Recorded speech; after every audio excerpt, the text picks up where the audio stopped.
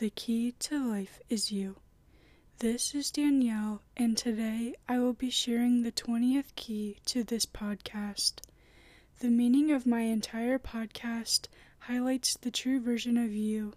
That word has been brought up multiple times throughout these episodes, so today the 20th key is the key to life is you.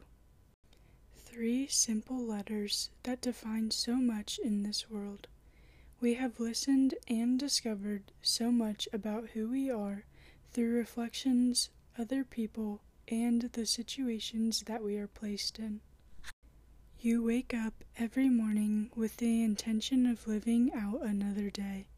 It is up to you to decide what you are going to do within the span of opening your eyes to closing them at the end of the day.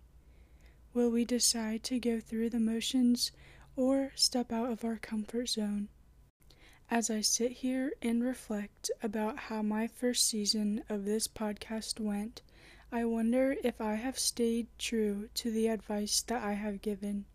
We are all given these keys by someone or something, but it is up to us on if we use them in our daily lives. You deserve every experience that you are given. Live out the life the way you choose. Thank you for listening to this week's episode, and I will see you next week. Have the best one yet.